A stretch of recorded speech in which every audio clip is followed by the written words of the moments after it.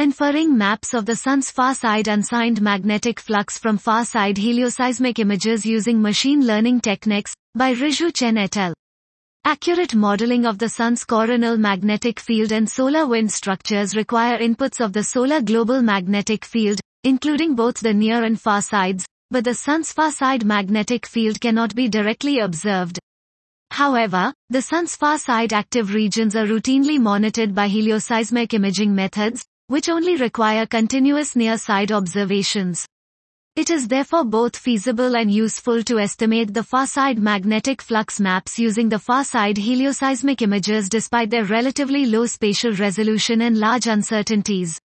In this work, we trained two machine learning models to achieve this goal.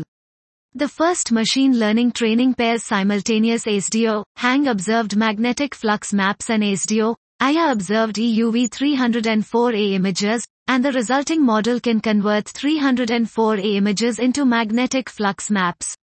This model is then applied on the stereo, EUVI observed far side 304A images, available for about 4.3 years, for the far side magnetic flux maps. These EUV converted magnetic flux maps are then paired with simultaneous far side helioseismic images for a second machine learning training, and the resulting model can convert far-side helioseismic images into magnetic flux maps.